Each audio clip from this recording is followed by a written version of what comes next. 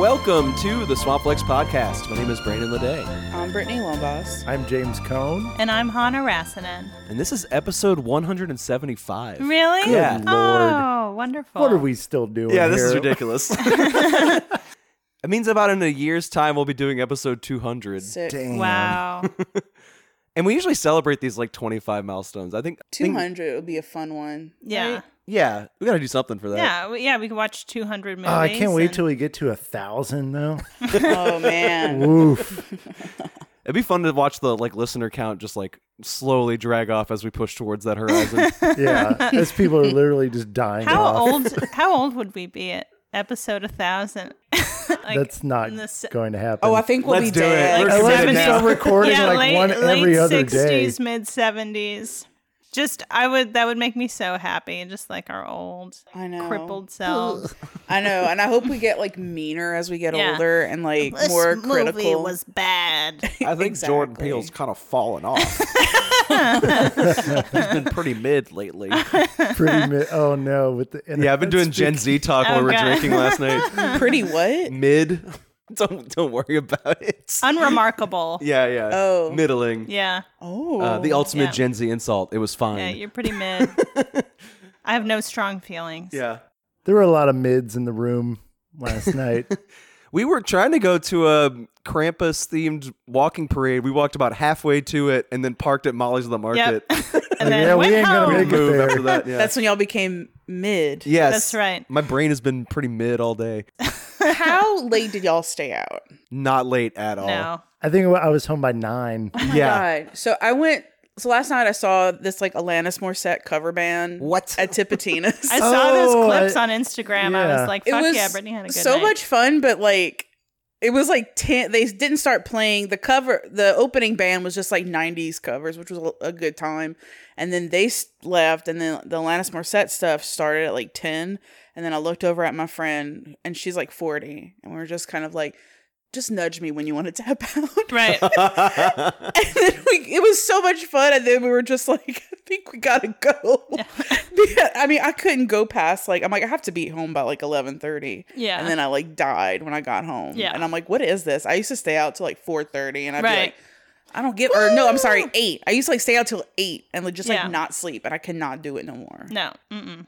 I struggled to stay awake on the bus ride home at 9 p.m. last Oh my God. I But believe we it. were out there at, I think we got out there like 2:00 in the Yeah. afternoon, and we were Yeah. we were drinking steadily, and then we got to the art show, and it was like free champagne Just gotta, yeah. and Oh my oysters. God. I and gobbled those oysters. Yeah. I had Yeah. so I mean, many. It was they're a pretty expensive, decadent so- day. Yeah, I know. I You was get 'em like, for I'm free. getting as many as I can. Yeah. We saw a kaiju Next time, bring a big purse. Santa statue. Yeah, Yeah, that's it's a true. giant, creepy giant Santa Santa. statue in Lafayette Yeah. Square. Is it permanent? I hope so. I hope so too. I think it's permanent for December, probably. Oh, so it's like it's there now. It's a Cool. big, I think so. It's a big plastic statue. It was there when we were walking back. Is it colored? Like, Yeah. or is it just like all gold or something? No, that it's would be amazing. That's what I was wondering. Worship at its feet. Gold. The golden I'm idol like, of Santa. we're gonna go pray to that Santa the minute we like finish recording this. That's We were right. talking about bringing him cookies as like Yeah. an offering. He has like an open mouth. He's like a hole.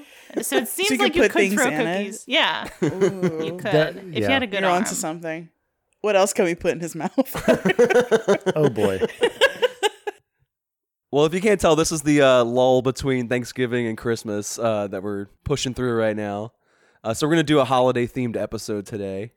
The episode theme is pretty loose, as I'm sure we'll get into. It is very loose. I don't know if many of these films actually meet the Right. criteria. Yeah.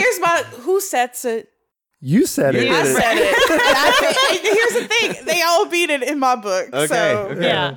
a Christmas tree is in a movie. It's holiday, okay? A turkey, Right. We'll put it in there too. Yeah. Everyone's welcome. I think the movies we selected really buck up against both parameters of the topic. They're either not a melodrama or they didn't happen during the holidays. We're testing the boundaries here in That's this right. podcast. And, isn't that what art is all about? exactly. What else have you been watching besides quote-unquote holiday movies? Yeah, quote unquote.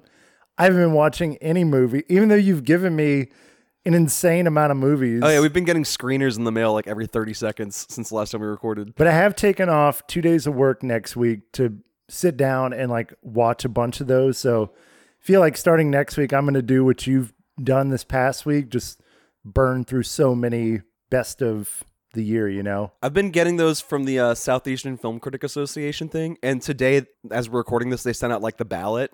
I could not vote for that fast enough. Like, get this ritual out of my brain. Yeah. No more information Yeah. needs to be going into my eyeballs. Wow. I remember like a long time ago, they were talking about the animated category for the Academy Awards, and like how a lot of critics like didn't watch the films, and I was like, how can you not watch the film? I was like so up in arms. And now seeing the volume of films that you've gotten, and the number of choices you have to make, like per film, I do understand a little bit daunting. more. Yeah, It's a chore, lot. yeah. Mm-hmm. But I mean, it's also free stuff, so I don't want Right. to complain too much. 'Cause it's Oh, been cool, I yeah. have so many free movies.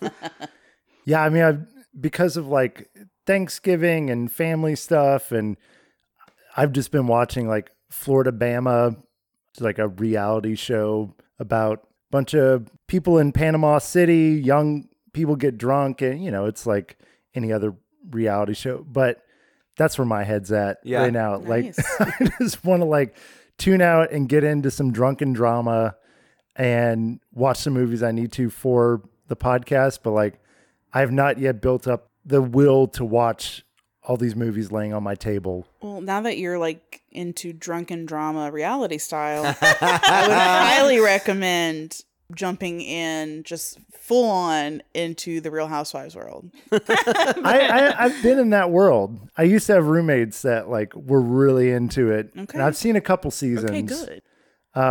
There's something about these particular Florida Bama people that remind me of like my LSU days. Oh, And I think also like going out with Brandon last night and getting pretty sloppy. Too drunk. I don't know why we did that. But it was nice to think like at least there weren't cameras around back when we Right. were doing some of the antics. oh yeah. And like the fact that these kids are going to have to look at this in 20 years and relive some of these horrible They can drunken never decisions. escape it. Yeah. And we can. Yeah. Or- yeah, We were we like the could. last generation that could kind of escape. It just lives of this in your stuff. mind. Yeah. It lives in my mind before I go to bed at night. And I'm like, why did you do that dumb shit like 10, 20 years ago? Nothing I did or said last night would have made it to air. Just like I'm recalling explaining the plot of Wuthering Heights for the entire 10 block walk from Molly's to the streetcar. I was enraptured. Yeah. Yeah, the producers would have been very frustrated with us. Talk about anything please. else. How do we edit this down to like a quick little We sound need bite? something else. We need more drama. Yeah. Has anyone been watching movies? I know Hannah's been watching. I've been so- watching yeah. movies. My mom came and visited. My sibling and my cool. mom came, and they both stayed at my house at like in a staggered manner. So Nora was over and then left. My mom came over, and I watched the movies with my mom. Aw.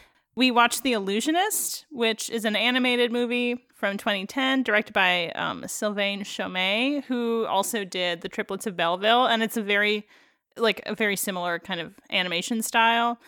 It's set in the 1950s. It's about this French illusionist who is like really struggling for work, and he is invited to go to this like island off of Scotland, and he meets this like very young girl there who kind of wants to get off the island, and he develops like a tenderness towards her, and it's not, or at least it doesn't seem to be like a sexual attraction or anything. He's just like buying her nice shoes, and you know, it's like he cares for her. So she comes over with him back to Edinburgh, and then they live in a little apartment together, and he's like trying to find work in the city to allow both of them to live, and she's like living her kind of young, like glamorous life as like a newly urban person. And it was a really sweet, sad, melancholy movie. It deals a lot with like kind of the shifting value of entertainment and like the kind of entertainment that is valued by the public. Like he's overshadowed a couple of times by this like 1950s like British rock group, and they're like really like beautiful, flamboyant young boys. And there's like a ventriloquist and I think a mime or a clown that are like all kind of trying to get work at the same time as him and failing equally. And I don't know, it was a really, really sweet movie about dedication towards your art, even when it is slowly being devalued by society. And it was written by Jacques Tati. It's the guy's drawn to look like Jacques Tati Yes. too, right? But he died, like, this is from 2010, and he died in like 1982, I think. So he never made it. And then his daughter gave it to this director, and they made the animated adaptation. And it does feel like kind of a tribute to him. Like he is modeled to look like Jacques Tati. His name is Tati Chef, which is his daughter's last name. There's actually a clip of Jacques Tati in the film. But yeah, I thought it was really sweet. I mean, it's definitely not an uplifting movie, but there was just like this really deep tenderness that I appreciated.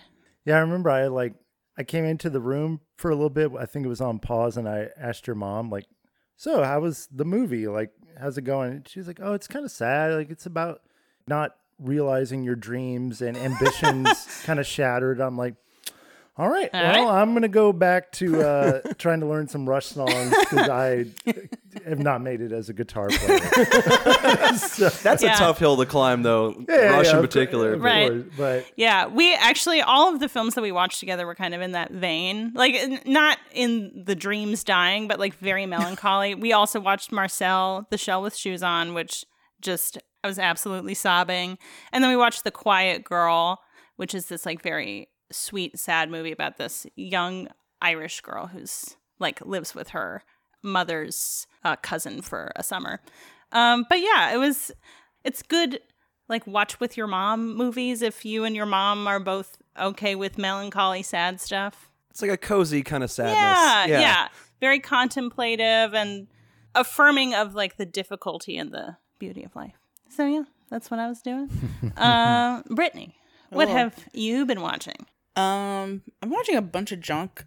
And Amazing. The coolest piece of junk that I watched lately is And God Created Woman, the 1988 film, which is, it's not a remake of the OG one from years before that. okay, I've seen it's French, right? The original one from the 50s. I've seen that one. It's the same director that did this one too. Oh, weird. It's a remake. The plots are like not the same at all. The only remake aspect of it is that the title was reused. It's so weird. Huh. So this stars Rebecca De Mornay, which is why I watched it. I'm like, oh, like I just like love her, and I love like early 80s like trashy Rebecca De Mornay, like going into her like role of a lifetime in The Hand That Rocks the Cradle, you know? I did immediately picture her like bathroom stall freak out when you said her name. I was just like picturing her like punching the bathroom stall doors. And Her best moment. Yeah. So in this movie, she is in prison, and she has this like amazing mullet, and she's like a lady prisoner, and she escapes, and she hitches a ride in the like it's a New Mexico prison, so it's like very deserty, and the person she hitches a ride with is a politician who just like brings her back to the prison. And I don't know like that much about prison laws, but she essentially pays this guy who like is the handyman at the prison like $5,000 to marry her so she can get out of prison. I don't think it works like that. I don't think it works like that, but it does in here. And they bang before all this happens. Like there's a part where like she's like changing, and then he like sees her, and they just automatically have sex. And then after, she's like, hey, $5,000, you want to marry me? And he's like, sure. And they get married, and then she's like, yeah, I'm not gonna have sex with you anymore. And then she tries to make a band. What? And because all over the place. she sings in prison, and she goes to this like record producer, and then she like sings, but she mimics the sounds of instruments where she's like, dum, dum, dum, dum, dum, like as drums. Like, it's so bizarre. And they're just like, okay, get out of here. And then she's like building her career as like a female rock star, while living in this nasty little closet with the handyman from the prison that she's married to. And then she starts having an affair with the politician that brought her back to the prison. It's his name's, I think it's Frank Langella or something like that. I like him. Yeah, he's in there. He's a good looking guy in this movie too. So there's like a lot of just raunchy, like dirty little sex scenes, really bad music. Like the band that she's in, this was like, late 80s, early 90s, where everyone in a band like dressed bizarre. Like they had top hats and like, long tail coats, and it looked like a costume party, but it was a band. So that was kind of fun. It was really bad. It's just so weird that It's on Tubi. It was just like reusing the title. Right. Just Like the title. Is the implication that this is what God created woman to do? I guess like, and this is like what God created women to do in the 80s Right. versus. Oh. Yeah. The different prompt. That's what I'm thinking. Yeah. Yeah. I don't know why. I probably should have done some research into the why behind it. I just thought like this guy, the director, what's his name? Roger Vadim. I'm pretty sure he was just sort of like, yeah, it'd be cool to like make some more money. That was a cool title. Everybody liked it. So you haven't seen the original with Bridget Bardot? I have not. Oof. It's pretty hot. Is it as? Yeah, she's a. I don't know if it's as good as sex this. kitten term Okay. came from. Well, She's very hot in that well, movie. good. I think she's beautiful with a beautiful little gap in between her teeth. Mm-hmm. You know, Mhm. Cronenberg Girls. did that same Gorgeous. thing this year, though, because he had an early film called Crimes of the Future that has nothing to do with the new one. Oh my god. Yeah. So I guess maybe So that's sometimes a you just like thing? use a title and you're like, I could have held on to that for like Yeah, something I else. like this title. Do you think that they reuse the title so they can like get attention from people where they're like, holy shit, that's like a classic film.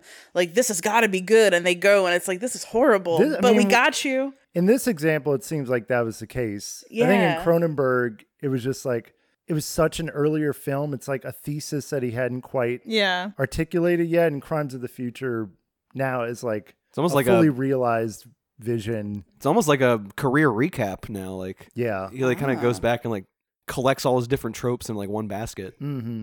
Yeah. I don't know. I think it'd be interesting for me to like dig into that and figure out how the hell this got made and why.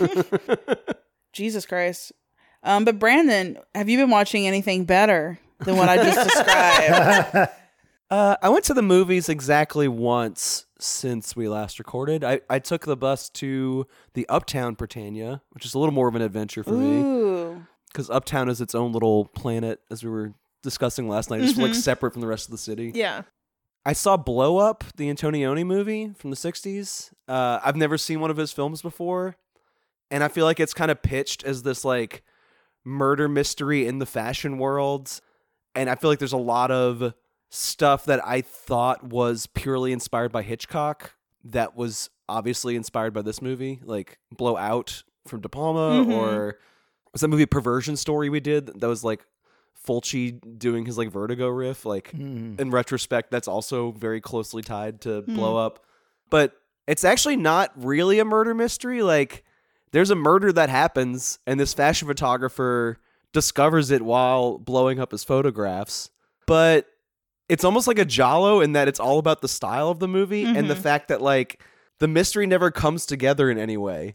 Like, you know, in giallos, they like in Giallo, they kind of like pretend that the answer to the murder matters at the end, like all at the last minute. Yeah, like there's a weird connection. This one doesn't care. Like he keeps like trying to get people to pay attention to this thing he discovered, and it just never goes anywhere, and the movie just kind of ends. I remember vaguely seeing a little bit of this because it was on HBO Max for a little while. Isn't it like kind of artsy or tries to be kind of artsy fartsy a little bit? It's very quiet. Yeah. There's one scene at a rock concert where the Yardbirds play, and that's very Oh. raucous. But like the rest of the movie is like, for a swinging 60s like London movie, it's very chill, like Yeah. and very like introspective. With that like elevator music in the background, kind of like the A little bossa nova jazz. yes, yes. The experience of going was very funny because this is like 8 p.m. on a weeknight, and they brought in this guy to the Britannia to do a hour-long lecture about the Beatles. Oh, Who have cool. nothing to do with the movie whatsoever. And he just talked about like the 2 albums they happened to release the same year that this movie was set in London. And every slide he was like switching over to talk about some other like stat page on like where one single placed on the charts. And you could hear people groaning like, "Oh, can we please watch this movie?" So how, like, I wonder how, like, people like do those sorts of things at Britannia, like, get that opportunity. I feel like you could do stuff like that. I It'd talked be fun. to a programmer at the place because I showed up a little early, and he was basically saying like, because all the Oscar-y dramas that are out right now aren't making money and aren't pulling in people, like they just had more room in the schedule to like add extra Really? times Cool. for this art film from the 60s. And I will say Interesting. their downtown location, they have more screens to play with, and they've been doing like Yeah. really interesting out there like repertory screenings. So like it's older movies I've never seen before. I can go see them for the first time on the big screen. Cool. So I don't know. I didn't love the movie, but like it felt like another like little piece of genre filmmaking. Just helped me understand like some other stuff I do Yeah. love more, like Blowout and Perversion Story. Yeah. And also I've been watching tons of screeners at home. Like just like too many movies that like all these studios are like promoting for us to place on our like best of the year ballots. My favorite one that I watched was EO, which I don't think has reached New Orleans yet, but it's a sort of remake of Alcazar Balthazar, that you just like watch this donkey walk around modern Europe and meet people like one scene at a time. You know, like Isabelle Huppert will pop in for 30 seconds and then she's gone, you know? I saw that you sent me John Waters' favorite movie list, which I think we look forward to a lot. Yeah. And I saw that was on it, and Yep. it sounded Yeah. really cool. I think it was like his number 2. Yeah. I absolutely need to see this movie. Yes. I think it's great because it's like an 80-something-year-old Polish director who like was making movies around the same time as Blow Up in the 60s. Like he was making these like psychedelic button-pushing art films, and he's still kind of like a little bit of a prankster in this one. Like Yeah. somewhat it is Alcazar Balthazar, but like also it's like Gaspar Noé directing like Homeward Bound or something. There's all these like flashing lights and these like red gels and like Yeah. you see the donkey's dreams. God, that's all I want in my life. Is to Donkey see dreams. Donkey's dreams. when he's sad, he cries one giant donkey Oh, tear. Like the movie's like very playful and fun for Yeah. someone who's in their 80s and has these like kind of psychedelic side moments. Yeah. I don't know. It's like the one movie that's really impressed me in this like flood of content that my eyeballs are like screaming Yeah. for me to stop cramming inside of them. I feel like it brings me so much peace to just like if I'm having a bad day, just to go to City Park and look at ducks and like what would it be like to be a duck, you know? So I love that. yeah. I do that with my dog. So Yeah. I'll bring a Nook out there and we just like sit and watch all the ducks and the geese. yeah. And then she like smells all their shit and we're like, this is a great time. Right. Yeah, like this duck doesn't care about my job, you know? It doesn't judge me. But they're so confident and it's like Yeah. they know what they're gonna do every day. Right.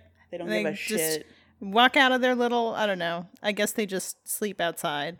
They Where they do they just wake sleep? up and they go meh, meh, meh. Do y'all know that video of just like the ducks eating peas out of that bowl? I think No. about it all the time. I would love I'm to imagining it see right that. now and it's already delighting. It's like a Hungry Hippos Yeah. thing, like that like rapid action of their Oh, heads their going back and beak. forth. And then Yeah. the bowl of water that the peas are in just gets dirtier and dirtier because they're filthy little birds. Disgusting. Yeah. Oh, so it's like watery peas, not Yeah. just dry peas? Yeah. Wow.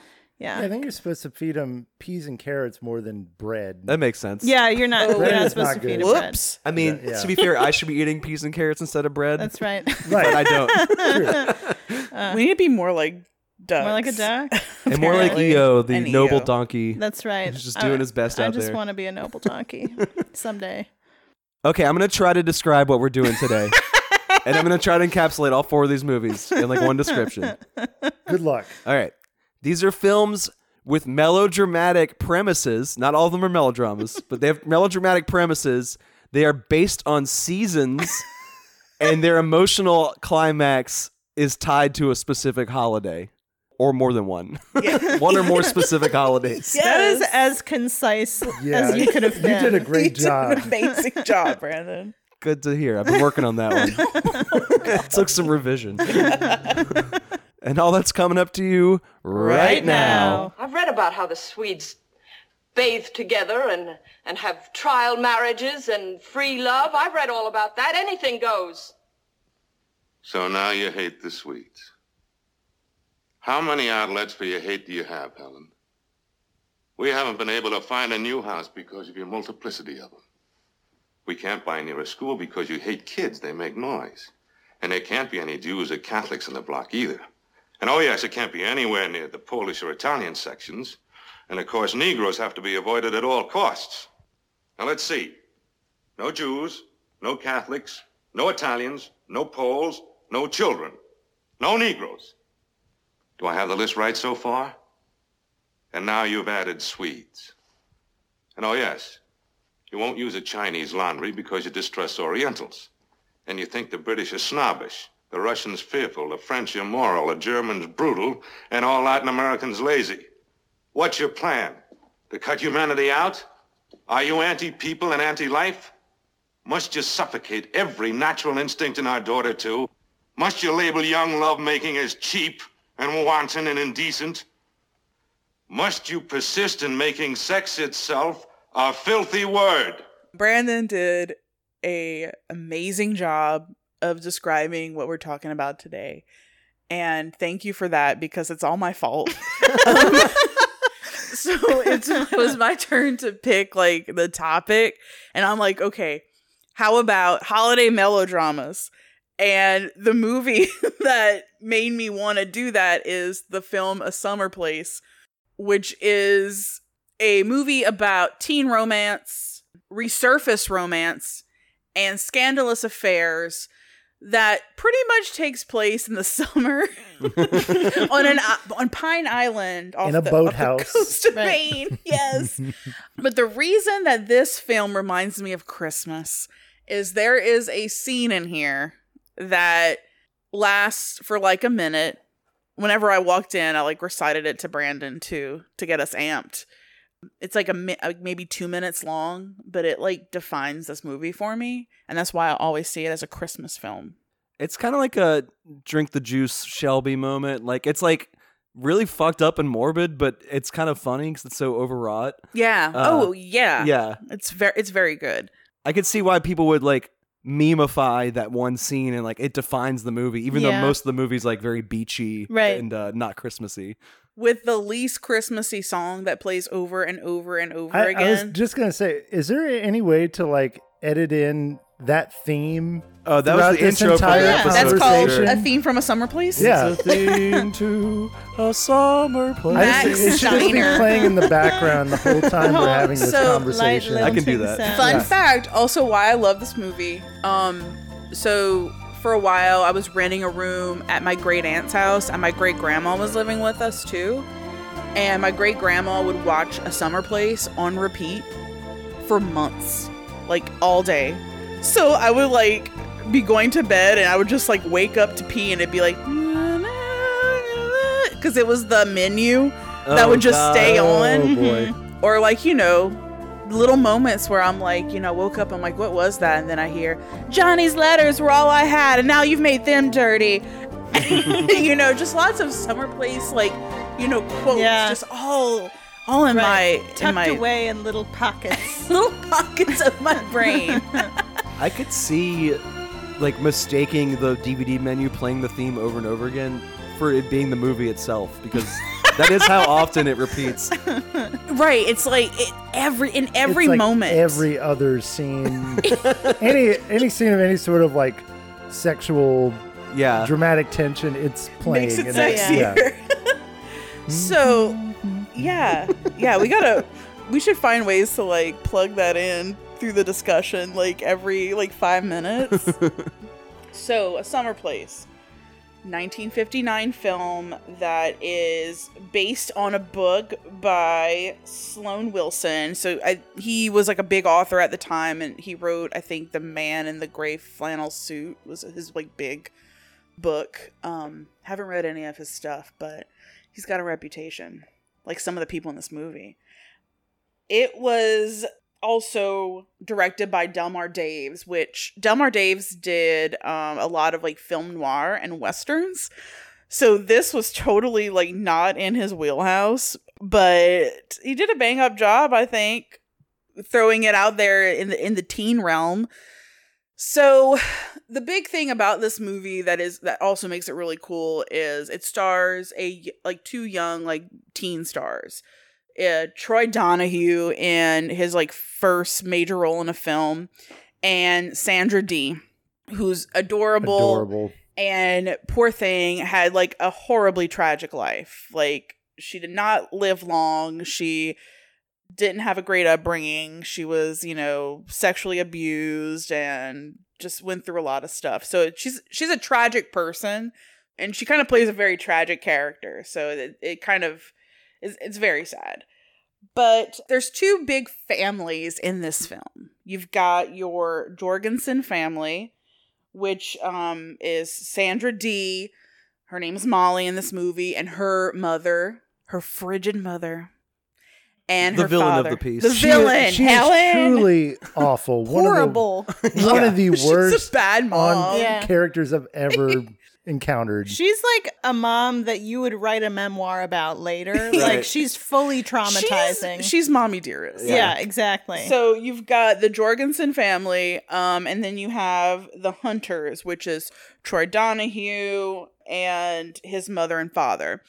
So they're all going to Pine Island. So the Hunter family owns this mansion that something happened with their fortune where they were like this big wealthy family on the island for for a period of time, and they started to lose their money, so they turned their mansion into an inn.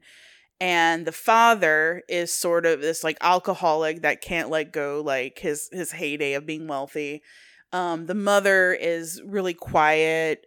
She's sweet, but you can tell like she's totally over this relationship. And they're sort of trying to stay afloat by renting out rooms in their Pine Island Inn. Well, the Jorgensen family is coming to spend the summer. The thing is, the father of this family used to be live on the island when he was younger. He was a lifeguard, and he wasn't wealthy, and he had a relationship with the mother from the Hunter family. And she could never be with him because he was just this poor lifeguard, and she was way, her family was more prestigious than that. So she couldn't marry him, and she married this turd.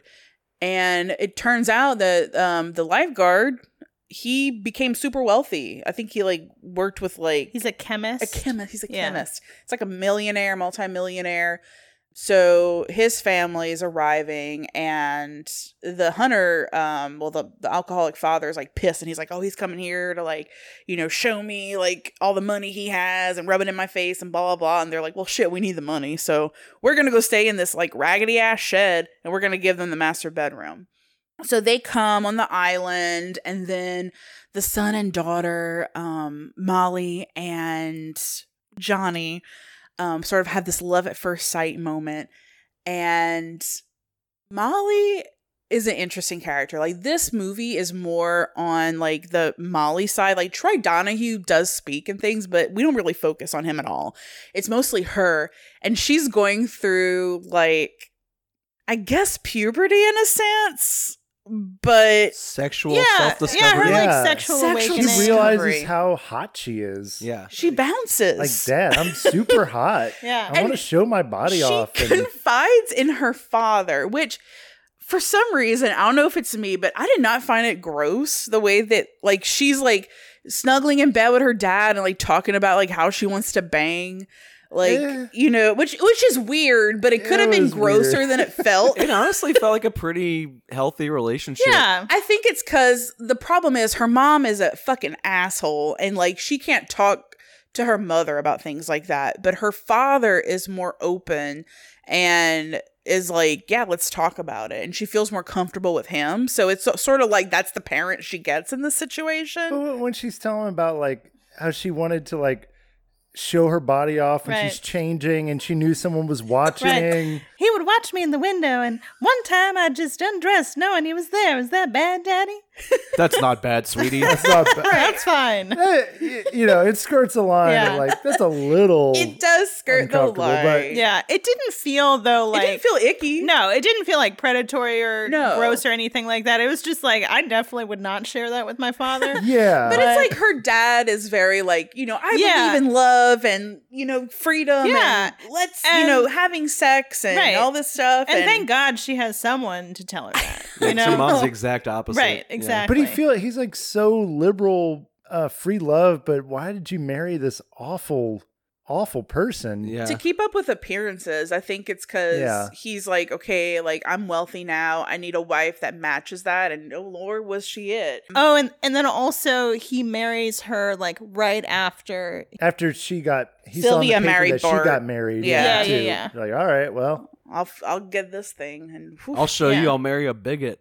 Yeah. Ruin my life. I'll show you. Jews and the Swedes. Yeah. Oh, for So some now you God. hate the Swedes. reason. Yeah. Must you make sex itself a dirty word? By far my favorite Yeah. thing in the whole movie. That Yeah. monologue. Monologue. Oh, so good. It's Yeah, good. he gets through all of the you don't like the Jews, you don't like the blacks, and then he's like, and you don't like the English or the French or the German. It's like, And now you hate the Swedes. That's like, the wow, this Swedes. woman truly, who does she like? Horrible. So Oh, man. he returns to the island, and kind of there's the flame that never really went out with him and Sylvia. And while their children are kind of having their own teen romance, so are they. But it's an affair, and they're kind of sneaking around the island. But there's a night watchman who's such a bastard. He's like a big old tattletale and tells everyone what's going on. But all this is happening, and Johnny and Molly go out for a boat ride, and the boat capsizes, and then they're stranded on this island for the night. They're rescued, and the minute that they're rescued, her mom's like, you're getting a full examination, because she's like, you probably had sex with that guy. So it's like a, big old rapey moment where Yeah. Yeah. she's like sort of forced to go through this examination to make sure like her hymen's still intact and that she's a virgin. Yeah, to make sure her daughter didn't have like a consensual sexual experience, she like forces her to have a Right, A non-consensual. non-consensual Yeah. one. Yeah, which is horrible. So she tells Johnny threatens to kill Helen. And then this sort of causes this big confrontation, and then Helen says, yeah, I know you're also having an affair, when her and her husband are talking, and she knew about this, and she's kind of trying to like keep it to herself and close because she wants a divorce. But I'm not that familiar on like divorce policies back in the day, but it was not easy to get one. And I think she was trying to like show that, he was, cheating on her so she can get some money from it.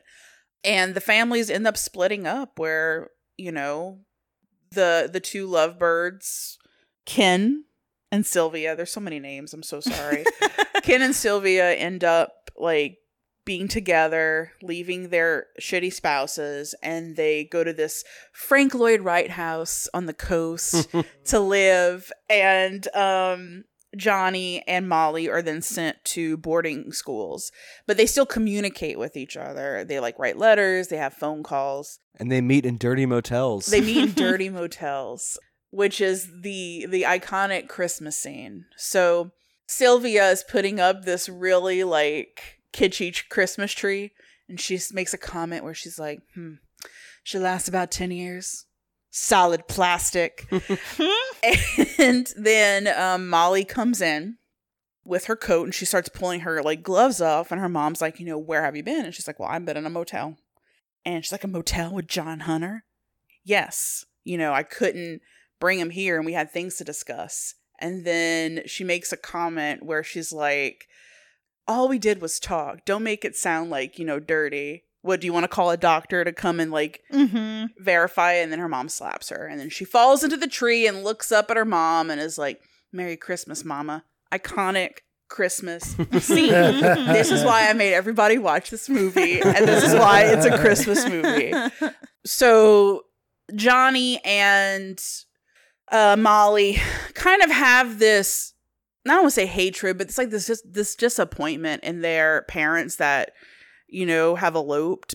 That was the one part I did not understand. Why are they so mad at these like cool as fuck parents? Right. I think it's just because of the times and their upbringing. Like it's almost like this confusion in a way where they're like, that's not what's supposed to happen, and they broke up our family. Looking at it now, I'm like, good for them. Yeah. Like, and I'm like, now y'all could go bang it out at your parents' house. I think like Exactly. I mean, y'all are step siblings a lot now. of us here have been like, children of divorced parent, and like, good.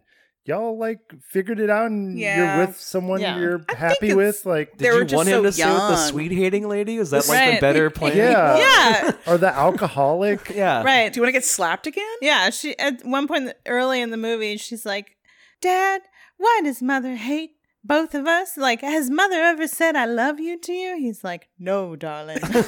It's just clearly not a horrible. good situation. Yeah. But I do think the movie Yeah. looks at like sexual expectations of women Yeah. and like the dynamics of relationships and marriages during that time. In like, I think it was pretty interesting to watch from like the perspective of someone in 2022. So I appreciated that. Like, I do feel like part of it is just like the social shame of having a divorce and having parents that are divorced. And their affair made the papers. Too. Right, it Like, did. was a pretty high Headlines. profile- Yeah, so that's embarrassing. yeah. And it does feel like this kind of coming out of the 50s into like the 70s, like Yeah. free love. Because when was this Not made? quite. Like late 59. 59. Yeah, it's almost Getting there. at the point where you could like Psycho was like the next year. Like you could start to do these like more overtly perverted things. Yeah. Yeah. But like it can talk about that stuff, but it can't show anything. Right. It's towing a thin line. Yeah. And I mean, just speaking of like the dialogue in this movie and like the subject matter being so sexual, like, which this movie's so light now, but it was so scandalous then, which kind of reminded me of like, oh, like that's probably why they're thinking all this shit about their parents. Yeah. I mean, That's what for the world's 59, it feels like a horny. Yeah, Oh, yeah, absolutely. Oh, yeah. That was like that. I think the first scene dealing explicitly with like sex or like horniness is that where she's talking to her dad about undressing in the window. I was like, this movie's nasty. All right. Yeah. And it got, it just built from there. And it is kind of thrilling to watch something very well behaved. Right. But the words are like very filthy. It's like you're wearing a full skirt, your socks are covering your ankles, Yeah. and you're like- filthy. yeah. Mom says I bounce too much, Yeah. Dad. Oh my god. Oh, yeah.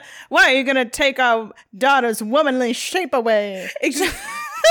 Yeah, He his throws, dad's like, like, the dude, my girdle daughter's outside. hot. Yeah. She's Like, got a banging let her body. be hot. Let her go. Let her go. Flaunt it. Let her bounce, mother. Let her go bounce around Pine Island. That's right. But okay, we were talking about Peyton Place this month as like our movie of the month. Another place. And it's very similar in that it is a like controversial Yes. like subject matter movie and like a soap opera in the same way this one is. But like it's from 2 years earlier, and even that one hints a lot more than it talks out loud. It like might this. have opened up Yeah. a little bit. Like if we wouldn't have Peyton Place, we would not have a Summer Place. But okay, I mean, Peyton Place is a better movie though.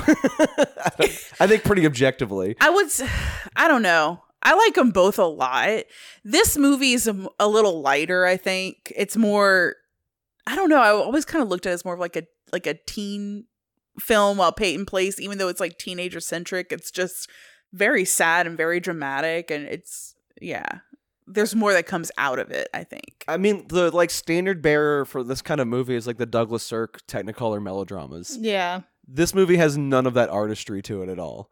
It has very like wonderfully frank discussions of sex, and it's like scandalous in a great way. Mm-hmm. And like the drama between the characters is all interesting in like a soap opera kind of way. Yeah. But there's no like sweeping grandeur to the way it's filmed or like the vistas or anything. Yeah. I will say too, like, other than that, like the way this film kind of ends, like we're in this for over 2 hours, and the ending is so like light where it's like, all right, we're all happily ever after and pregnant, It feels and like after like the midway point, the drama is sort of like Yeah. the helium is out of the balloon, kind of. after the slap, I think it kind of Yeah. starts to fizzle. and then it's just like we're coasting along, and Yeah. it's very Yeah. light.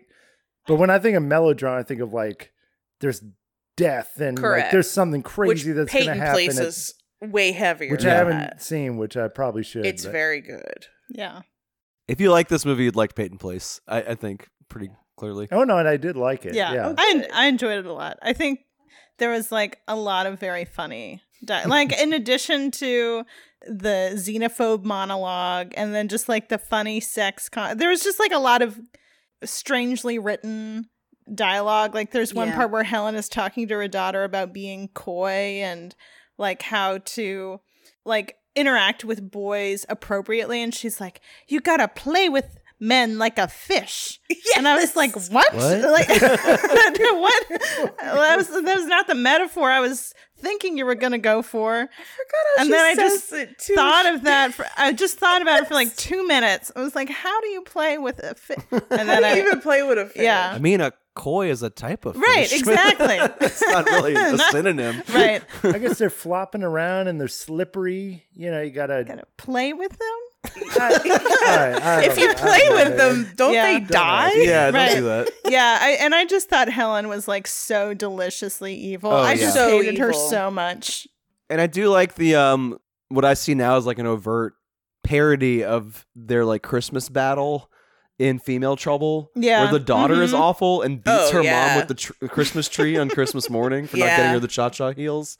Yeah. Like, this movie definitely left an impression on people. Yeah. And that Christmas scene is in the trailer, too. So even if nobody watched it at the time, I know it was immensely popular, but even if you didn't Yeah. see it, you would know that Christmas moment. So I'm in like a lot of like those like Facebook groups and pages and stuff like that where it's like Psycho Biddies fans, and every year for Christmas everyone's like, all right, it's time for the slap, and it's just the clip, and if you like there's like a YouTube video where it's just the slap over and over again, like for a full 20 minutes or something like that. Like people love the slap. It left an impression on everyone, and yeah.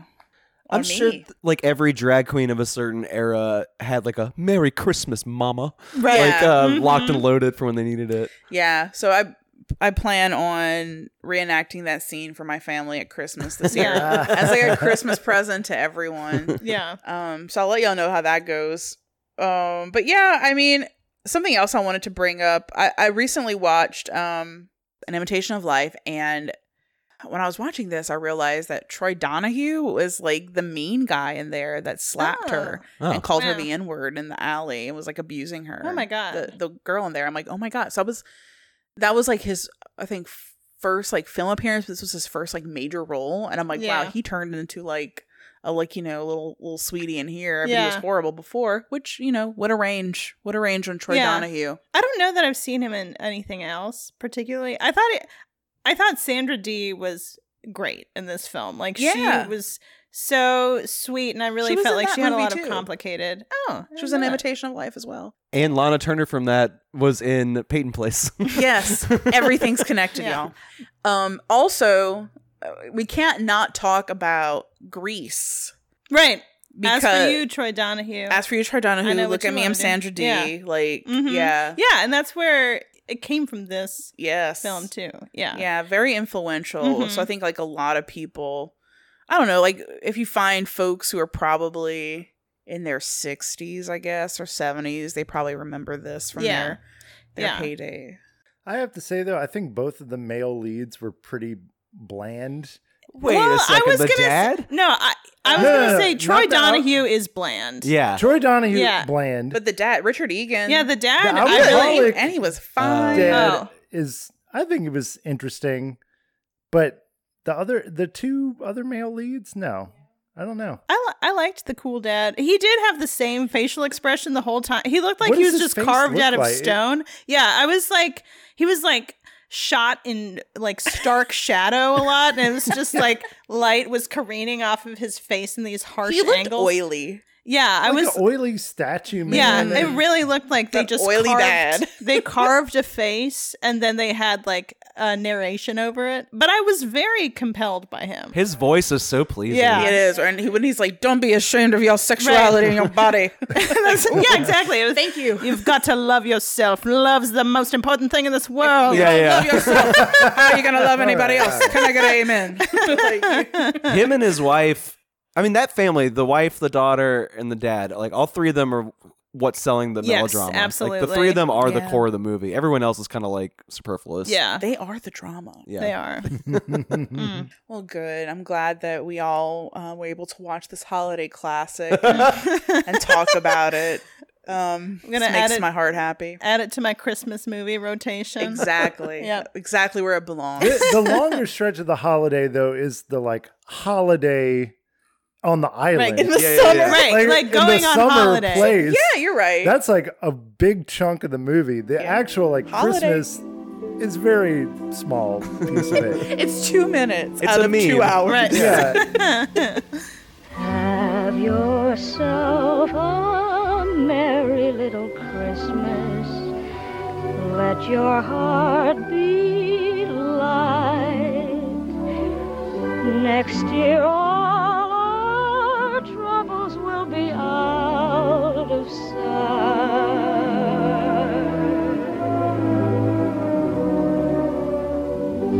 Have yourself a merry little Christmas.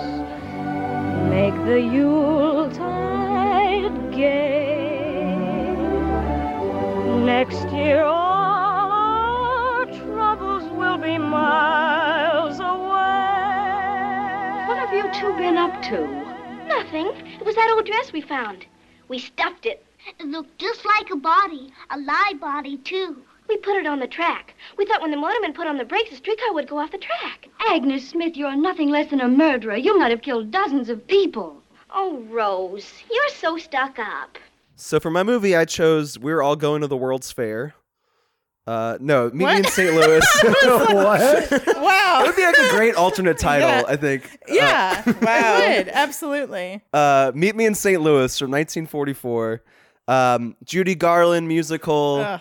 Much like A Summer Place, it's not entirely a Christmas movie. It's like a very seasonally structured film where we start in summer, then we roll into fall, then Christmas season, and then back to spring. It's like a full calendar year. There's more Christmas in it than A Summer Place for sure. For though. sure, yeah. We're getting Yeah. heavier into Christmas time. I was trying to get Yeah. light on you here. I was trying to ease Okay, up. No, I know exactly what I did. I'll admit it. But I also made a very mistake. Halloween. Yeah, like, lots of Halloween. Yeah. badass Yeah. Halloween stuff in this movie. So as far as like seasonal melodrama goes, there's like two moments in this movie that made me cry like a fucking baby. And Yeah. one of them is the Halloween scene, and one of them is Christmas. Yeah. It's set in the early 1900s in St. Louis in the year leading up to the World's Fair being staged there. And Judy Garland is one of many sisters in this sort of well-to-do family who's like kind of coming up. Like the dad's getting more and more business opportunities and doesn't know how to exert his power at home over his like many daughters and his one son who basically run the house while he's busy at work. I'd say only two of the daughters really matter in like the overall story, which is Judy Garland has main character syndrome where like she plays with her sister's lives for her own amusement and to like set up a romance with her and the next door neighbor that she has the hots for. And then also Tootie, the Tootie. pint-sized sociopath is just like in love with blood and guts and dead bodies. And like anytime the movie threatens to get too saccharine and sweet, Tootie comes in to be like, the Iceman saw he saw a hobo get shot in the neck and the blood squirted out 3 feet. Tootie is absolutely perfect. Love her. Melodrama wise, there are these like things that are not really a big deal, but everyone in the family makes a huge deal out of it. So like the first sequence set in spring is all rotating around this phone call that the eldest daughter Rose is going to get long distance from New York. And there's so much drama and hustle and bustle around this phone call. And like Judy Garland tries to get her some privacy so she can accept this marriage proposal that she thinks is going to come and tricks everyone into thinking that like there's going to be an engagement. And that phone call is like the drama of like the first third of the film. Not really that big of a deal. They like make a big deal out of it. And then the larger story is like the dad gets a job in New York and is going to move the family away from St. Louis. And they're like, we can't go to New York. There's nothing to do there. We don't know anybody. We'll be so bored and lonely. Be living in a tiny apartment. Yeah. I don't think any of the actual like dramatics matter that much. It's like The core thing is just this family loves each other very much, and they're going through like kind of a coming of age cycle depending on how old they are. The two moments that make me cry are at Halloween. Young Tootie dresses up as a drunk hobo, and she's much younger than the rest of the neighborhood kids, but she's more of a ruffian than a lot of them. And they're supposed to be pranking people because it's trick or treat. And they're supposed to be throwing flour in people's face, and that's what kills them, quote unquote. Yeah, I've never heard of like that before. It's like mischief night, you know, you like burn furniture in the street. Right, yeah, I want to tossing furniture. I feel like we should do bonfire. that next year for like Halloween. We can go kill people with flour and see if we get killed. And the adults kind of expect it, like the kids are like quote unquote getting away with something, but really like the adults are like, okay, this is the one night a year the kids like prank us. Yeah. Tootie musters up the courage to throw flour in the scariest neighbor's face. With the scariest dog. Right, he's a sweet little bulldog. Like a little fat bulldog. And the fact that she has the courage to do that, but none of the other kids do, and she's like running away from the house, screaming, I'm the most horrible, I'm the most horrible. Uncontrollable tears just flowing out of my face. And I don't know what that is. Yeah. And then the second one, which I think is more typical melodramatic, like pulling on your heartstrings, is they're spending their last Christmas in St. Louis, and Judy Garland sings to Tootie, Have Yourself a Merry Little Christmas. Oh, and I'm so beautiful. actually getting choked up just saying those Yeah. words. That song is so unbelievably deeply sad. Yeah. And I don't know that I ever recognized it as such before I watched this movie. I was getting emotional watching this. Like, if we would pause it, I would like read Judy Garland's like biography and just like knowing her backstory and her life. Yeah. And that song in particular, but kind of her throughout the film.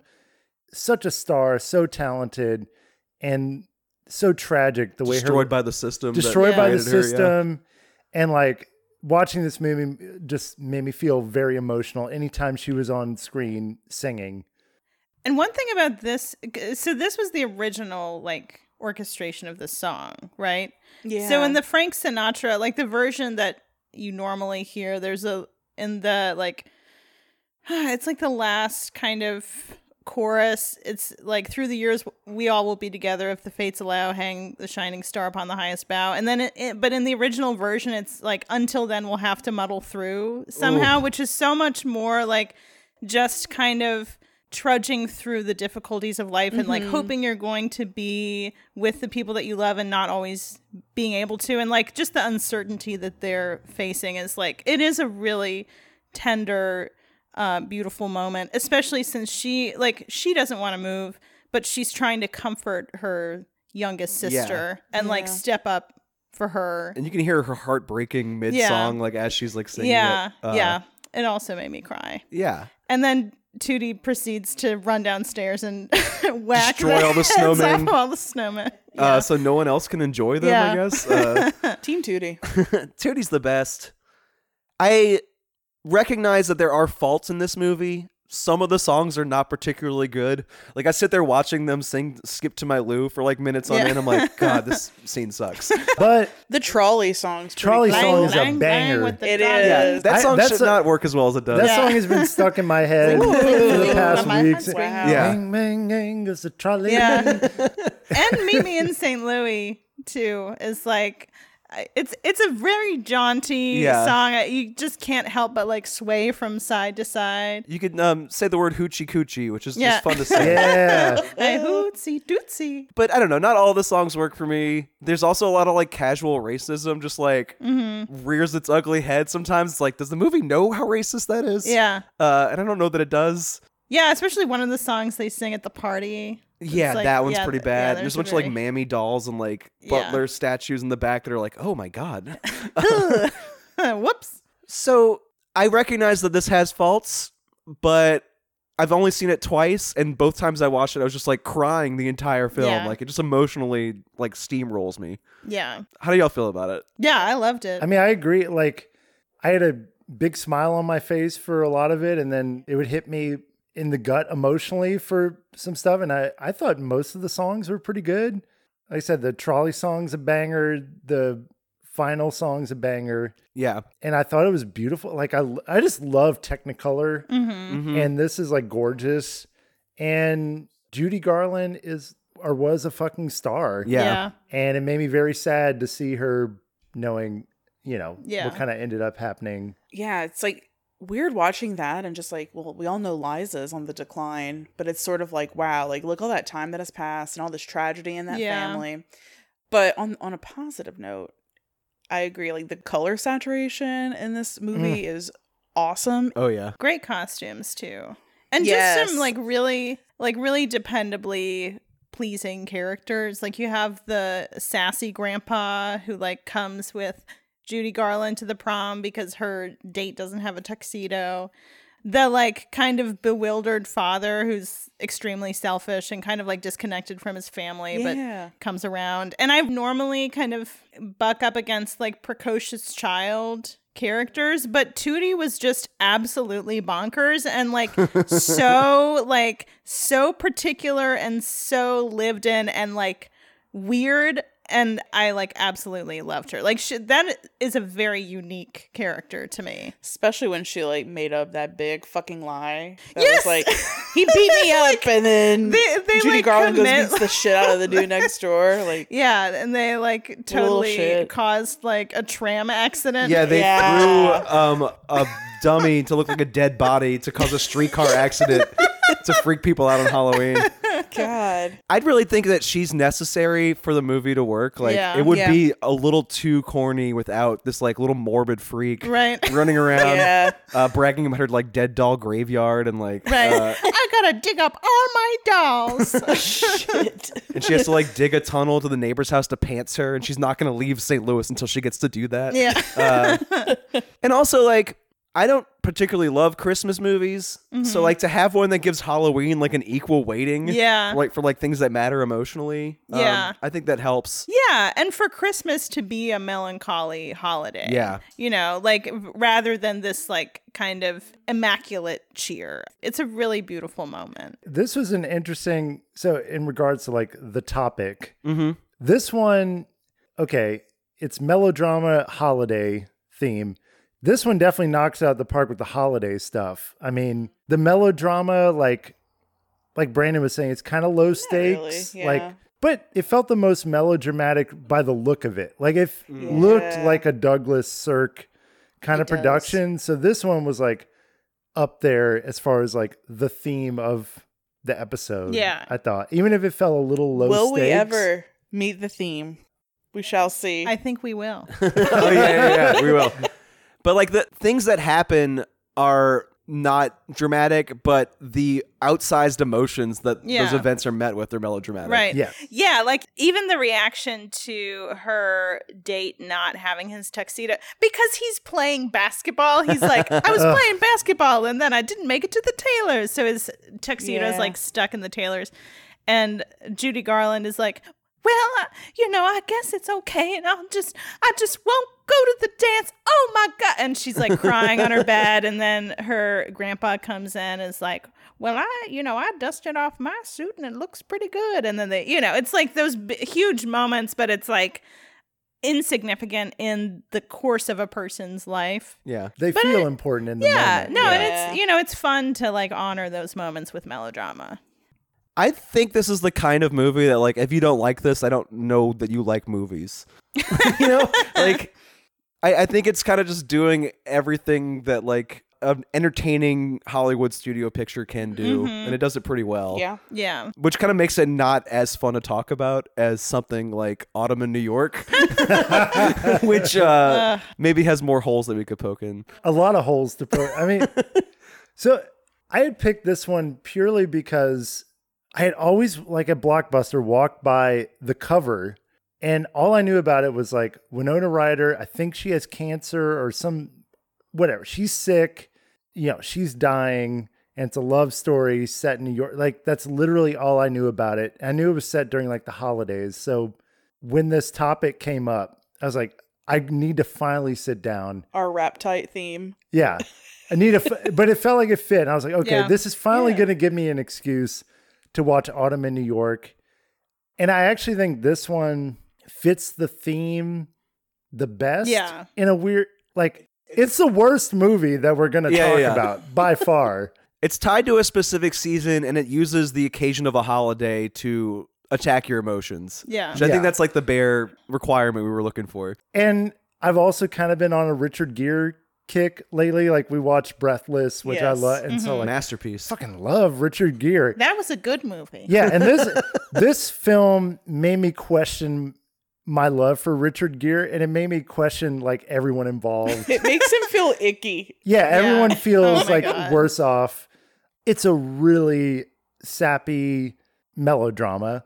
So you have Richard Gere, who's playing Will Keane, who's like, I guess, a restaurateur guy in New York. But the few clips we see of him doing anything with food, he's making like a pasta salad that looks like you would have got it from amateur. Rouse's It looks or like a something. Rouse's pasta salad. I think watching him cook is kind of sexy. I think watching him shave Parmesan, Shave the Parmesan. is sexy. That is literally the only sexy And thing then he he's does like with food. talking very loudly about cheese, like, I asked for an aged Parmesan. This is a pecorino from the market, you know? It's just like, But he's like hot shit, older guy, playboy type.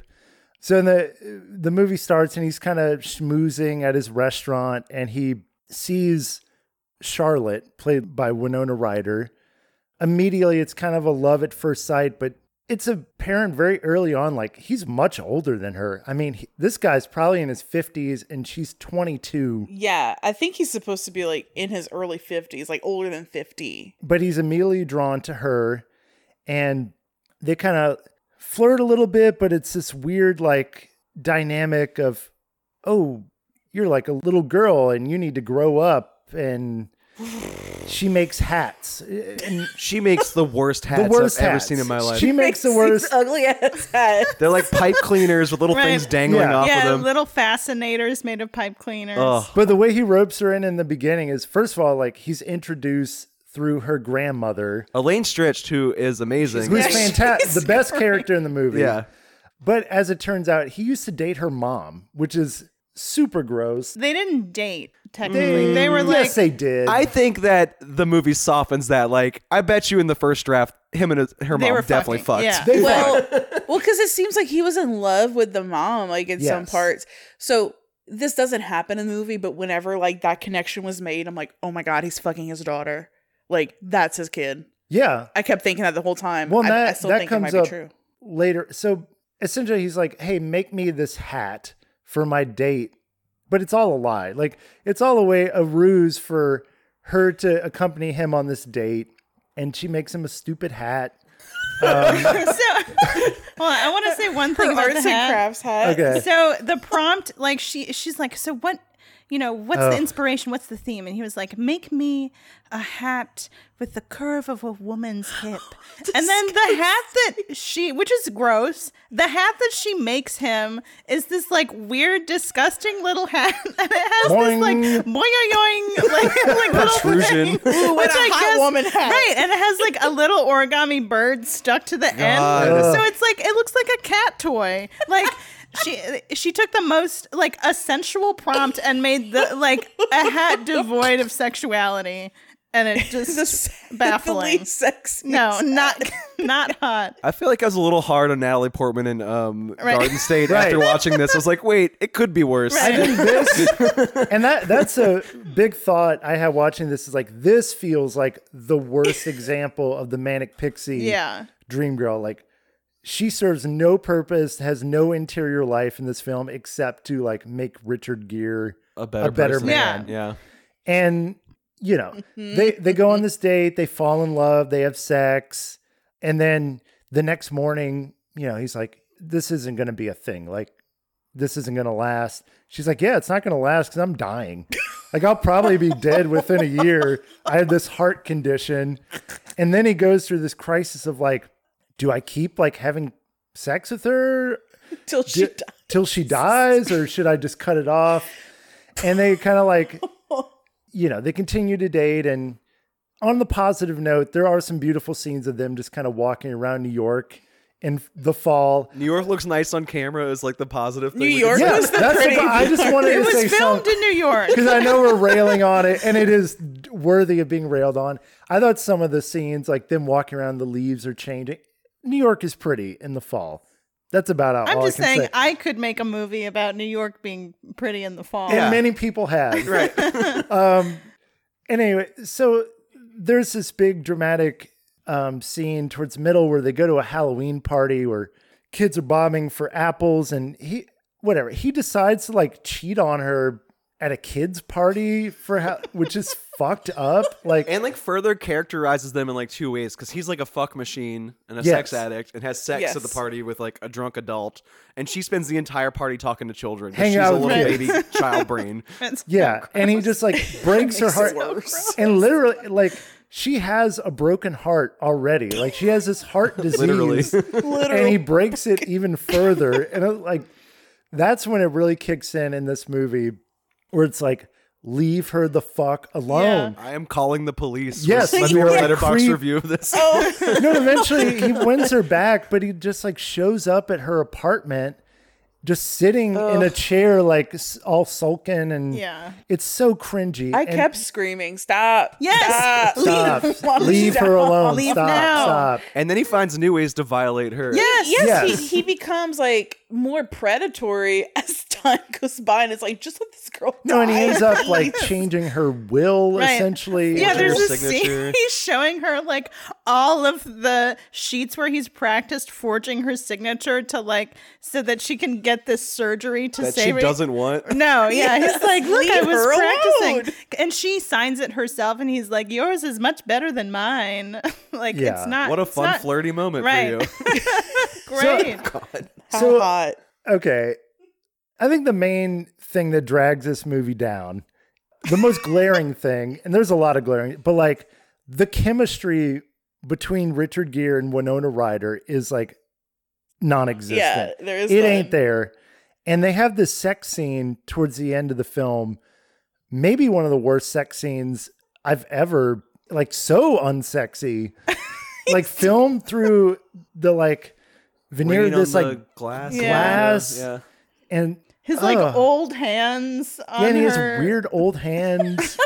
that Her childlike body. Yeah. I will say the director said that the movie was taken out of her hands by the studio, and like one of the things they Okay. cut was the sex scene had like more nudity and was like raunchier. Oh. I don't think that would have fixed it. Thank no, it God. wouldn't have, That it would have wasn't made the it answer. worse. Yeah. Probably. I'm glad Yeah. that Winona Ryder didn't have to expose herself Yeah. for this movie. Like, I could not watch that scene. I had to hide my eyes. I was Oh, like, I know. this is so uncomfortable. Like, I feel like I need to call somebody. You were also watching with your mom too. That's true. I was watching. Oh my with my mom. God. But it wasn't that. It wasn't like, it's a sexy scene. It was like, I can't watch him do this It's to just a her. crime. It feels, it felt like I was watching a crime. So whenever she would have those seizures, I thought she was orgasming because Oh, he no. was Oh, no. banging her, and then I'm like, oh, he's not having sex with her. She might die. So every time they started having sex, I'm like, he's gonna kill her while they're having sex. Like I couldn't tell if she was seizing or not. Oh So- my God. I don't know. This is a bad movie for sure. I did enjoy watching it. Like, I enjoyed laughing at it. Well, now you know what it's about. This is like a life mystery you've been trying to figure out, right? Yeah. Since your Blockbuster experience. But I haven't seen a movie that hit that it's so bad it's good part of me. And like, I didn't feel the it's good part of that. oh, I did. Oh, I thought there were so many it's the little details. It's like the hat. The hat That is so bad. The fucking Yeah. The world is better off without her around to make more of those hats. yeah, and and like her dress, like she shows up Oh to my the God. grand ball and Horrid. it's like something you would get from like Party It's like City. a shower curtain. Yeah. To me, all the little details, like every scene had these little details Yeah. of badness that I found so fascinating and like entertaining. Yeah. I mean, it was creepy and awful, but I don't know. I thought it was a hoot. It's a garbage movie, but I was entertained. It is a hoot. I agree with that. And the way we're talking about it, like we're obviously animated, like Yeah, it's that's true. fun because it's so It's interesting so bad. at like who made those, like, oh, we have to like add little bits of whimsy throughout this beautiful romance. Like whoever like was involved with making the weird hats or the shower curtain dress. Like let's make her quirky. I think that director is like an interesting talking point because it's Joan Chen who was like on Twin Peaks as Josie. Yep. Wow. Her previous movie was called Shoo Shoo, the Scent Down Girl, which is where the band Shoo Shoo got their name from. Really? Have you've seen the movie? Yeah, it is so sad. It's just like about repeated sexual assault of this like country girl. Like all these soldiers come through this small town and take advantage of this one woman over and over and over again. Oh my god. And it's like a miserable drama. I don't like that movie very much. That a little bit. But I think it's at least purposefully miserable, where this is like miserable by accident. Or is it? I don't know. Like, she said that the studio did all these rewrites and like took the picture out of her hands. I don't know what she meant to make. Right. Yeah. What she did make is conceptually flawed.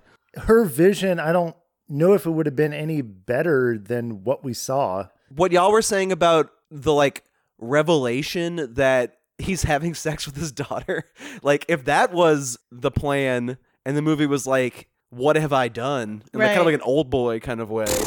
Yeah. That would have been something. There's a subplot where like he reconnects with his daughter and it's basically him learning how to be a better man and how to be like a grandfather and a better father. But there is this element of like, you're into Winona Ryder's character because she reminds you of your daughter that you lost. Like there was some weird Freudian messed up stuff going on that it doesn't really play with enough. That structure follows the seasons along the holidays, kind of like Meet Me in St. Louis too, where like the Halloween scene is their like blow up. She dies on Christmas morning, which is like the big emotional punch. And then the scene of rebirth, where he like emerges from this trauma as like a better father. Yeah. Is set on Easter with his like daughter on like a little paddle boat. Yeah. Just like Meet Me in St. Louis. That's right. This movie's exactly just like the Meet Me same. in St. Louis. Mirror movies. I kept thinking though, like watching this, like if there was someone who dated my mom and they were some hot older dude, would I ever have anything to do with them? And I'm like, no. Right. Hard no. So I just like couldn't get past that. Yeah. And like every time they talked, I'm just like, oh. Yeah. Like, and she embraced it. She was like, I think I'm as pretty as my mom. Tell me about Do you my think mother. about my mom when you look at me? But it's so weird because like I like Winona Ryder, I do, but like she does not work in this movie. Richard Gere is trying to, but the material is bringing everyone down. And I think, especially with Winona Ryder, she has kind of like this childlike quality. Too childlike. Too childlike. She's too grown to be acting the way she acts. I don't care if she's dying She's or not. supposed to be like this mature-ish 22-year-old that can meet him at his level. And she's but like a 22-year-old that acts more like a 13-year-old. 13-year-old. And that she does weird stuff like yeah, she like bites her lip and like puts her finger. And I think like she acts so childish, and it's supposed to be like, oh, she's so naive. And then when he tells her like, this is all I'm ever going to be able to give you, and she's like, that's fine, I'm going to die anyway. Like that's supposed to be this like, oh, she's like self-reflective and candid, and like she's actually extremely mature, and she can totally handle this like fucking guy. It's kind of like a bait and switch, but it still makes it so like uncomfortable and inappropriate. Like it feels like she is absolutely underage.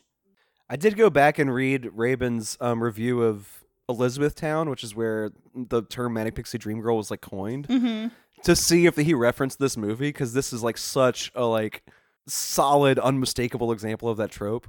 He did not reference this, but he did reference Garden State because it was like it came out around the same time.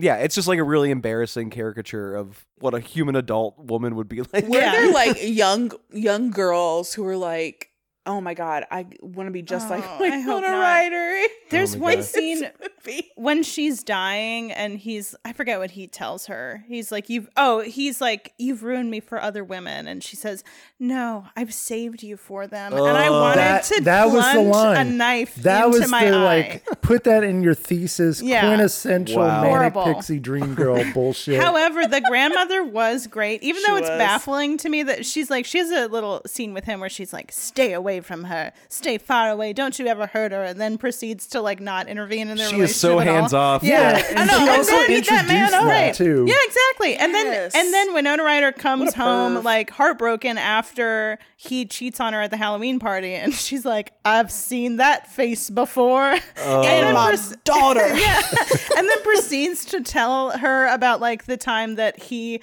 hooked up with her mom's tennis doubles partner at the clam bake, that was a fantastic scene. I kind of wish he would have like banged the grandma at some point. Like, That's more in his age a full range. generational. It would have been way more appropriate. So yeah, this movie's awful, but it's Glad like we watched it. I'm glad I watched it too. I had fun watching it. I think most people would have a blast. I had fun being mad at the hats. Yeah. Yeah. Or whatever infuriating hats. Like I said, there's so many little like details that don't make any sense and that are infuriating. I feel like most people could watch this and like have fun being like, God damn, this is pissing me off. Do you remember the scene where you first see the hats?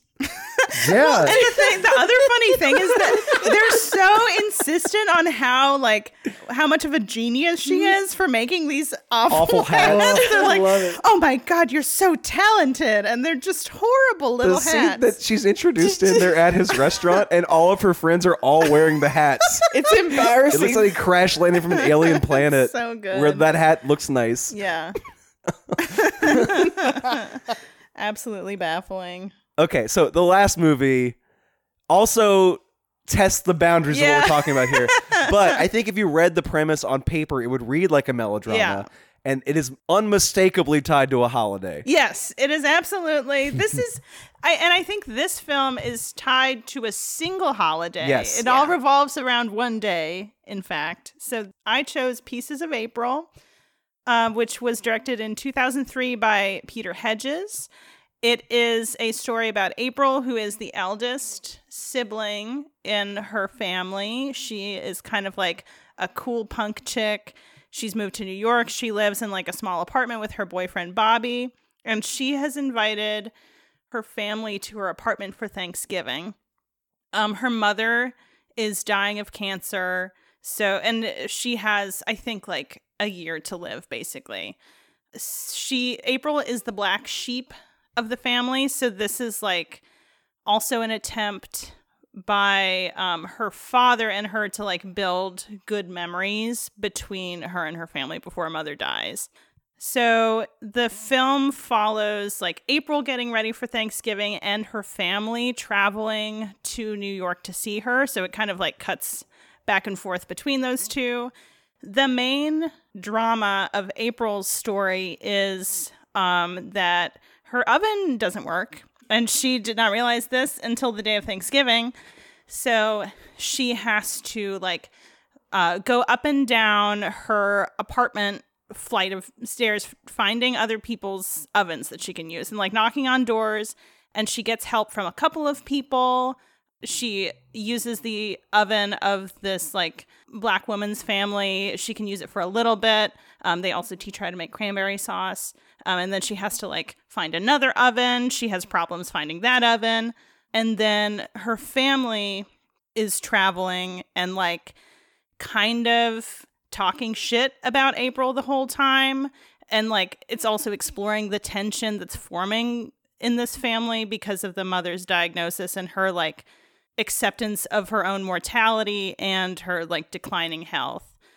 My mom really loved this movie. I think I've seen it like 5 times, and it's definitely not a melodrama. It feels like it should be because there's a lot of like family tension. There are little touches of like April's past and kind of the shit that she started when she was a child, but also like the lack of love that she received in her family. And then obviously her mother has a terminal illness that's like, melodrama 101, but it is more like, me and James were talking about this, like an indie drama from the early 2000s. Honestly, it reminded me of like a sitcom almost. Yeah. There's all these little quirky characters that pop up, and like there's a certain era of like, I'm thinking like Flight of the Conchords or something. Right. Like, it's all very character-based humor. But I watched it twice, and the second time, the final scene where there's the slideshow of them actually uniting on Thanksgiving, I cried. Yeah. And I felt a little bad. I showed up at your house as y'all were finishing the movie. I feel like I deflated the tires on that like conclusion. Oh, no. It was, I think actually you knocked on the door as they're setting up the final shot of the whole film. I ruined it.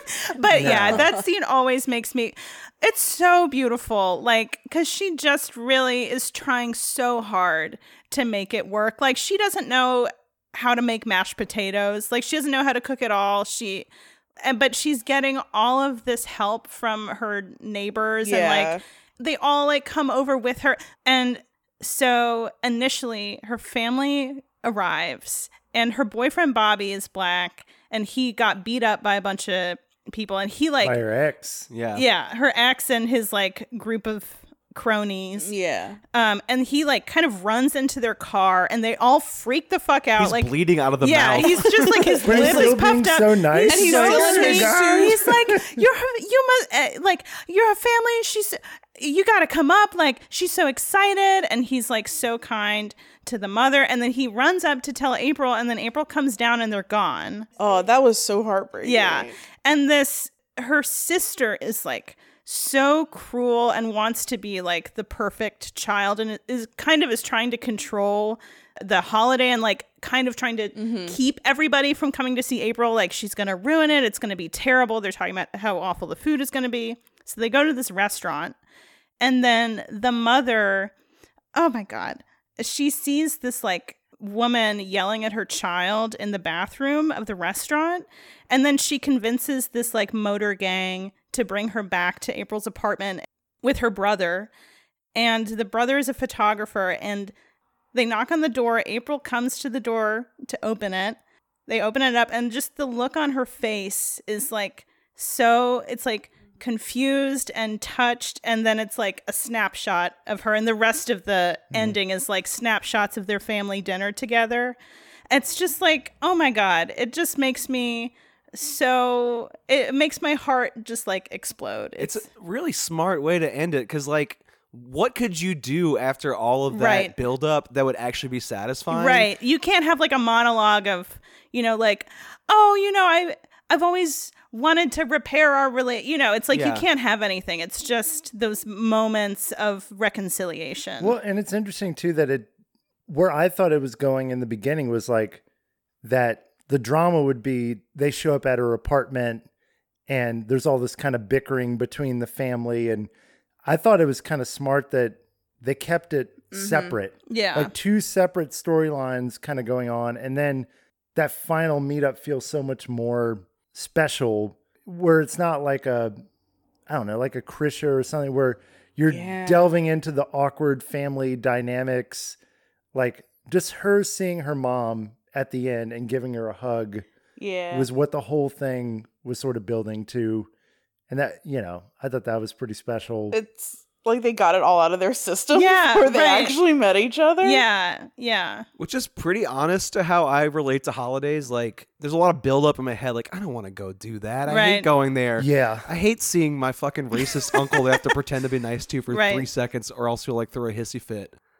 But once I show up and I'm like, if I can limit it to just my immediate family, it's like, Yeah. That was worth it. It's worth it. And like, you sort of forget all the things that annoy you about someone to spend like a pleasant hour with them, sharing a meal. And I think this movie was really special too, because I've been seeing this kind of idea a lot lately, kind of movies about like creating your own community, to say like, fuck family or whatever, like my friends and the people that I choose to hang out with are like what's important, because I choose to be with them. And this movie has that in the like stuff in the apartment. Yeah. Where like all these people that she has to share a space with, her neighbors who she connects with, and they help each other out. And it's like this sense of like intentional community. But then you also have the family stuff where it's like the obligation is there too. And she connects on that level as well. So it's like both are important. The people you choose, but also the people you're obligated to. Yeah. And like fulfilling those obligations and putting in the time is special and important too. So like this movie kind of touched on both. And I thought that was like very heartwarming. It's also pretty smart to pick Thanksgiving as your holiday, because like this could have been set on Christmas, Yeah. But like, it gives them a little more lead up time because I feel like Christmas morning is like the big part of that ritual. Right. But like not that many movies are set on Thanksgiving. Yeah. Like, but it's kind of the same familial obligation tension. Yeah. So like when you circulate a list of like the 10 greatest Thanksgiving movies, This is on it. this Yeah. should be on there. I mean, Yeah. So my parents have DirecTV, and for Thanksgiving, I was like really pumped because like sometimes it'll be like for a holiday weekend, they'll be like all the movie channels are free this weekend. So like all of the HBO, the Showtime, the Stars channels were like available, and I was like, fuck yes. And the films that were playing the most was like Pieces of April Nice. and Planes, Trains, and Automobiles. And I'm like, Thanksgiving. those are like the two Thanksgiving movies, Yeah. I think. So you could tell that like the world identifies Oh, and this Home as a for the top. Holidays. I got to give a shout Home for out. I never saw that. Ooh. Is that The- Thanksgiving or Christmas? I thought that was saying. I can't remember. Oh shit! Is that Christmas? I don't know. That was saying. Anyway. I know House of Yes is also a Thanksgiving movie, and I love that. Well, there one. we go. Oh yeah. But Yeah. what I like too, like we cooked for our family this year, and there was so much humor in the beginning of this, like her prepping the meal and like, Oh my god. like I was so grossed out by her running around with that turkey, though, where The I'm like, most there's probably hideous hair and shit in it. Footage I've ever seen of food being prepared. Like it's that Yeah. early 2000s digital low Yeah, lighting. yeah. Yep. Her apartment is fucking disgusting Yeah. because Yeah. we're all city dwelling ghouls. Like, Right. of course we don't clean our apartments. None of as those well as we bowls should. were clean. That Waldorf salad. Oh, yeah. Washing the turkey in the sink Yeah. was just vile to look at. And then she Yeah. drops it on the floor. I was like, this is so comically absurd. Yeah. Like, Yeah. they really lean into like how Yeah. nasty that food looks. She's using the like potato masher on the raw potatoes. Ugh. Yeah. But I did love that aesthetic, especially in the beginning, that early 2000s digital, like when her and Bobby are just kind of like flirting in the bed. Something about it felt very real and lived in, where I'm like, just felt like I was watching actual people. Yeah. And like that bled over into the prepping of the food. I'm like, oh yeah, this is what it looks like. And it's fucking gross. I do like it when they're doing dirty talk while having sex and she's Right. just reciting Thanksgiving What recipes. they're Yes. gonna do. Yeah. Yeah. Oh, Sick. oh, that is Waldorf so great. salad. Didn't one of the neighbors like steal a turkey leg? Yeah. Like Yeah. a weird guy. Yeah, with Sean the Hayes. dog. Yeah. That was the one part I didn't like about this movie. I didn't like his character. Oh, he freaked me out. It was He was like- weird. It was a and sitcom not- caricature. Yeah. And So it was Yeah. the cat guy. So it was who's at Cisco works at the yeah, but Yeah. I thought he was great. Where he felt like a real person. Where I felt that way. I thought he was good. It works in a comedy, but I don't really. The see guy that with the being a real dog, person. and I didn't understand Yeah. his villainous character. Tyrone is a think he- sitcom character to me. But anyway, Yeah. Yeah. I didn't think he was a villain. I think he was just like strange and awkward. And then she was like not like she just didn't have any patience for it at all. And then once he overheard her like talking shit, he was like, you know, he just like doesn't know how to process his emotions. Just that subplot. Yeah. It could that's not my probably done favorite. without that. I just wonder, like, they all must have got salmonella.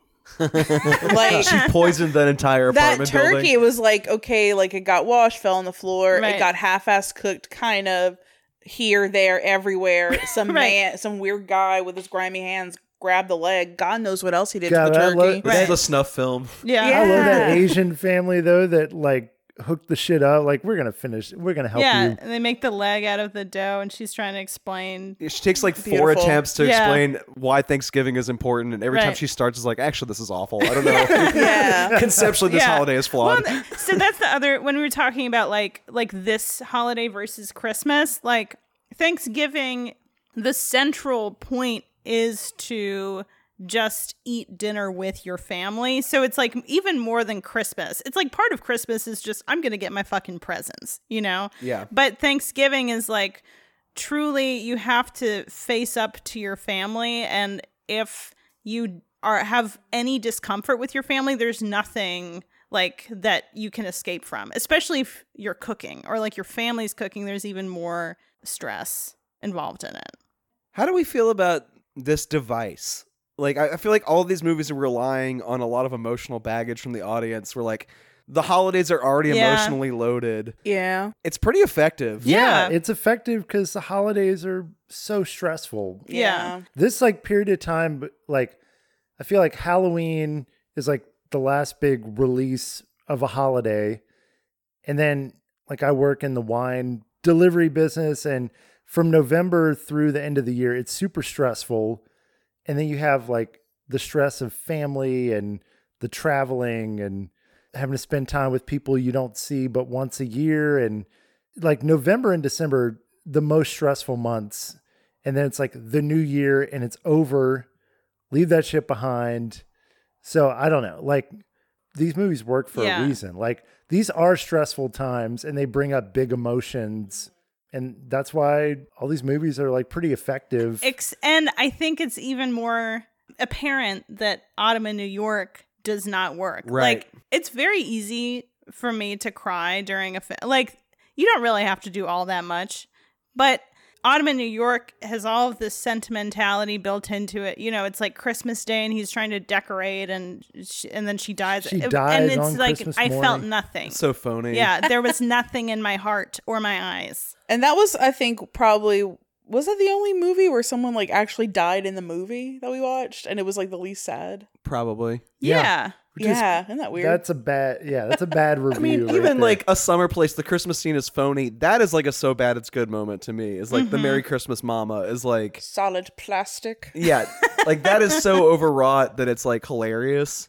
When it happened in Autumn in New York, it was like this is some manipulative bullshit. Yeah. Meet Me in St. Louis, Oh, that yeah. have yourself a merry little Christmas moment, like just that's a turns me to a genuine- puddle. Like, Right. I'm just like weeping until I got nothing left.